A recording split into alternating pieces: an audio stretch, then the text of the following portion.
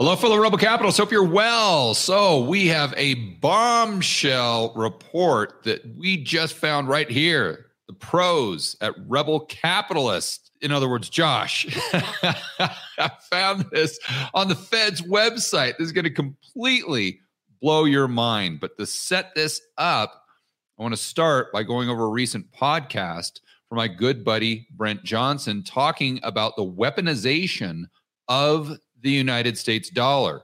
Then we're going to go over to the Fed's website and we're going to go over this recent blog post or press release. And again, this is going to completely blow your mind. So this is one of those videos that you got to make sure you're sitting down for because it's going to get crazy here in just a moment.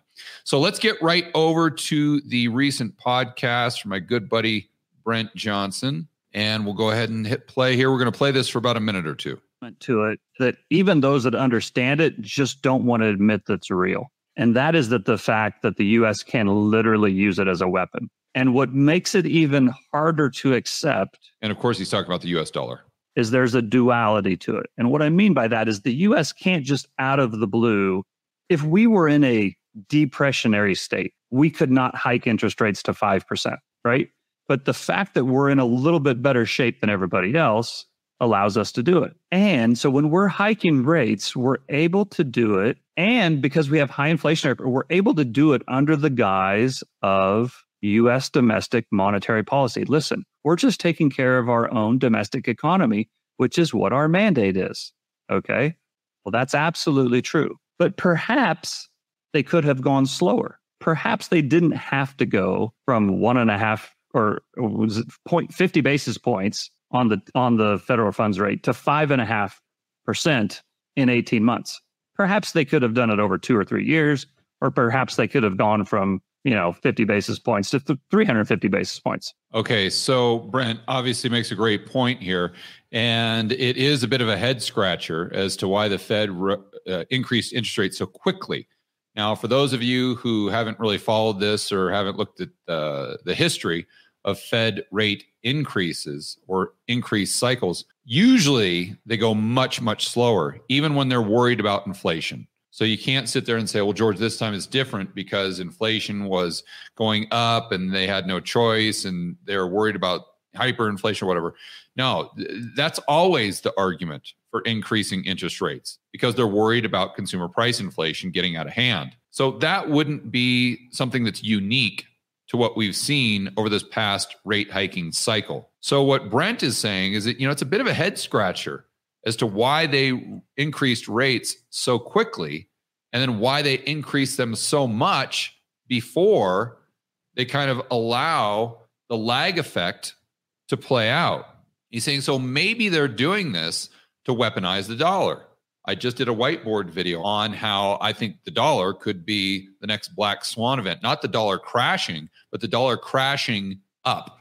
And you guys know that we talk about dollar-denominated debt on this channel all the time and how that is a massive burden and becoming an increasing burden for all of these economies outside of the United States. And if those economies have a problem, the global economy has a problem. If the global economy has a problem, the U.S. economy has a problem. We've discussed this all the time, but there is a point where the Fed could try to increase interest rates to create that interest rate differential, strengthening the dollar to defeat the enemies, whomever that may be. Let's just say it's Russia or China or Saudi Arabia. We're going to teach those Saudis a lesson. If they want to reduce supply, which increases gas prices going into 2024, an election year, we'll show them. We'll just go ahead and increase the value of the dollar and we'll crush their economy this way in a way that's incredibly subtle. And what? We're not doing anything. No. We've got to increase interest rates at the fastest pace that we've ever seen. We have to take interest rates up to 5.5%. We've got this inflation. If there's some collateral damage in the global economy, well, it is what it is. That's what Brent's saying. Now, initially, that sounds like a bit of a conspiracy theory until you uncover this blog post that Josh just found on the Fed's website.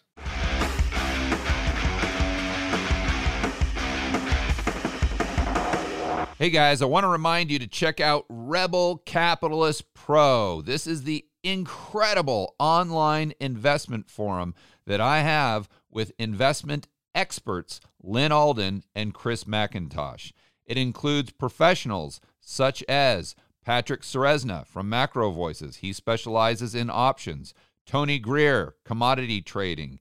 Jason Hartman, real estate. And Brent Johnson with macro economics. If you want to build wealth and thrive in this world of out-of-control central banks and big governments, Rebel Capitalist Pro is the resource you need. So check it out today at georgegammon.com/pro. That's georgegammon.com/pro.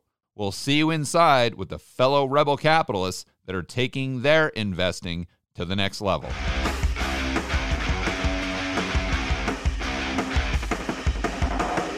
You guys all sitting down? I hope so. Let's go right back and switch up the screen share so we can look at the Fed's website. There we go. All right, let's go right over to the New York Fed. And it's still a little hard for me to believe that this is true and they actually did this. But here we go. This is a press release from August where the Fed, and this is the title of the press release. I'm reading it. I'm not making this up. The Federal Reserve and the U.S. Treasury did not intervene in FX markets. Like, what? No one's accusing you of doing this, Fed. Why are you coming out with a press release saying that you didn't do something? That is incredibly suspicious. Think about that. When's the last time you went to your spouse and said, oh, no, I didn't lie to you the other day, when they didn't even bring up the topic? Your spouse didn't even bring it up. It's not even a part of the conversation. And you just throw that out there. Oh, just FYI, I didn't lie to you a couple months ago. What? Why did you even say that? There's only one reason you would say that. It's because you were guilty of something. There's something nefarious going on behind the scenes. You think that it's likely going to come out, or in this case, your spouse is going to find out about it. And you try to get ahead of the problem by admitting it and saying, well, it's not that bad, or not admitting it and claiming that you didn't even do it prior to your spouse even knowing. I mean, if this is not an admission of guilt, I don't know what is, because let's think this through. Obviously, the only reason they would do this press release is if they thought that this would maybe come out in the mainstream media. Like they're doing this behind the scenes, and Janet Yellen gets on the phone with Jerome Powell and says, oh, you know what? I did something on accident. We hit the wrong button on the computer. And therefore, I think the media might be able to pick up on this if they dig a little deeper. And Jerome Powell says, oh my gosh, how could you have done something so stupid? And Janet Yellen says, oh, it's not my fault. It's just these stupid interns that work for me. We've got a pretty low budget here, Jerome. It's not like the Federal Reserve's budget. And then he says, okay, well, I guess thanks for letting me know. What are we going to do about it? Well, we've got to get out a press release ASAP, getting ahead of this problem in case it does leak to the press. Okay, we'll get on it. We'll have the New York Fed type something up tomorrow. I mean, obviously, I don't know that that's what happened here, but I mean, come on. Well, let's just use some common sense. Again, let me pose the question to you another way. Why would the Fed do this? If they didn't do anything wrong behind the scenes, if there was nothing nefarious going on here, if they had nothing to hide, why would they just come out and say, oh yeah, by the way, we're not intervening in the FX markets? You see, I mean, if this is not an admission of guilt, I don't know what is. And this is the only way that they really can admit guilt, because it's not like they're going to come out and say they make a mistake and they're going to come out and say, oh yeah, hey, they make a mistake from the standpoint of them doing something wrong that would allow the media to pick up on this, on the scent of the trail, right? It's not like they're saying that intervening was wrong. It's just they made a mistake to where the media might find out about it. So why would they come out and say, hey guys, we did something nefarious here. Just FYI, we're intervening in the FX markets. They're never, ever, ever going to say that. So the fact is, if they're not doing anything, they're not going to say anything. The fact that they're even coming out and talking about this, I think is evidence in itself that they're doing something behind the scenes very consistent with what Brent is talking about. They are trying to manipulate the dollar to cause problems for, you name it, China, Saudi Arabia, India, Russia, the BRICS. I mean, maybe that's what this game is about. Maybe the BRICS are coming out with their own currency and yada, yada, yada, which I don't think is that big of a deal short term.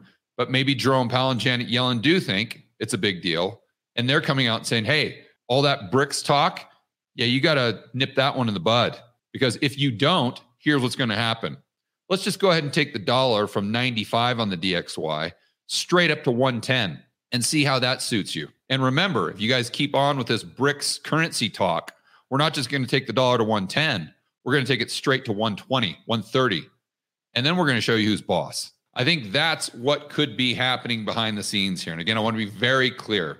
I don't have any actual proof that this is happening. I'm just simply using common sense and trying to connect the dots. I think another question, if someone was skeptical about this or this theory, I would say, why wouldn't they do this?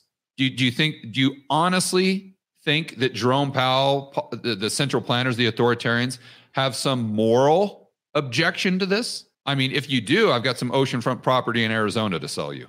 So there's no way they have a moral objection with this. I mean, by definition, they're politicians, they're central planners, they're authoritarians. So they have no ethical North Star. We know that, or they wouldn't be in the position that they're in. So that's not a good hypothesis. So again, I'd ask the question, why wouldn't they do this? I'll let you be the judge. I'll let you give me your answer right here in the chat. All right, guys, enjoy the rest of your afternoon. As always, make sure that you're standing up for freedom, liberty, free market capitalism, and we'll see you on the next video.